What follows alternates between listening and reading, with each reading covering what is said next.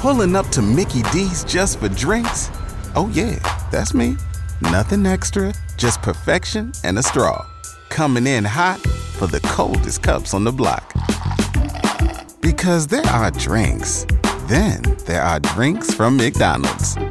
Mix things up with any size lemonade or sweet tea for $1.49. Perfect with our classic fries. Price and participation may vary. Cannot be combined with any other offer. Ba-da-ba-ba-ba. Well, a nice day today. Temperature-wise, it sounds just fine, reaching to between 65 and 70 this afternoon, pretty close to average. But look out for gusty west winds that will become more northwest by late afternoon.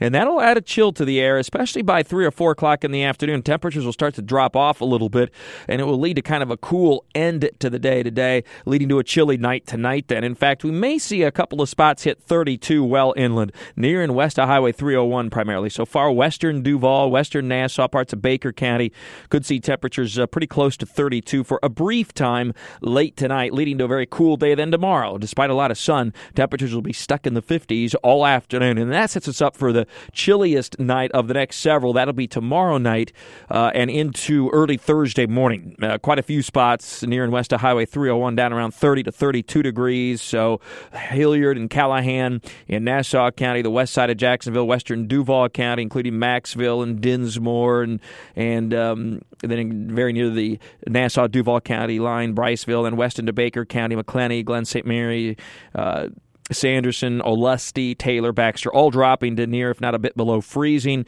It looks like it stays just a little bit above freezing along the I-95 corridor, and then above freezing quite a bit along the St. Johns River and the beaches. So this is, again, primarily an inland deal, but bring in the plants near and west of Highway 301 in particular.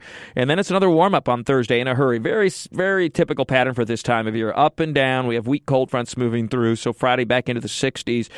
In fact, another weak cold front on Friday with a brief shower and in the 60s, then before turning cooler on Saturday. But the front tomorrow, today, that's bringing the gusty winds and the cooler temperatures, and the front that's coming through on Friday, both are quite weak and not going to produce the kind of rain that we had last week with our storm systems and fronts. So just a brief shower or two, no significant rainfall this week. And then Saturday, once that front has moved through, it really looks decent under sunny skies. It will be cool. Highs only low to mid-60s, but a nice start to the weekend. Looks like it warms up quite a bit then for Sunday. And also the peak of the GIMINID meteor showers on the way over the next couple of days. Peaks Wednesday night into early Thursday, although you'll start to see them tonight as well.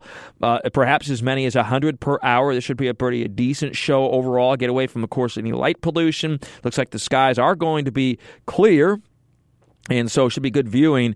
Just look overhead and to the eastern part of the sky. There's more information in the BURESH blog at WOKV.com at ActionNewsJax.com. With our weather all the time, I'm Chief Meteorologist Mike Burish for the CBS 47 Fox 30 Action News Jax First Alert Weather Center for News 104.5 WOKV.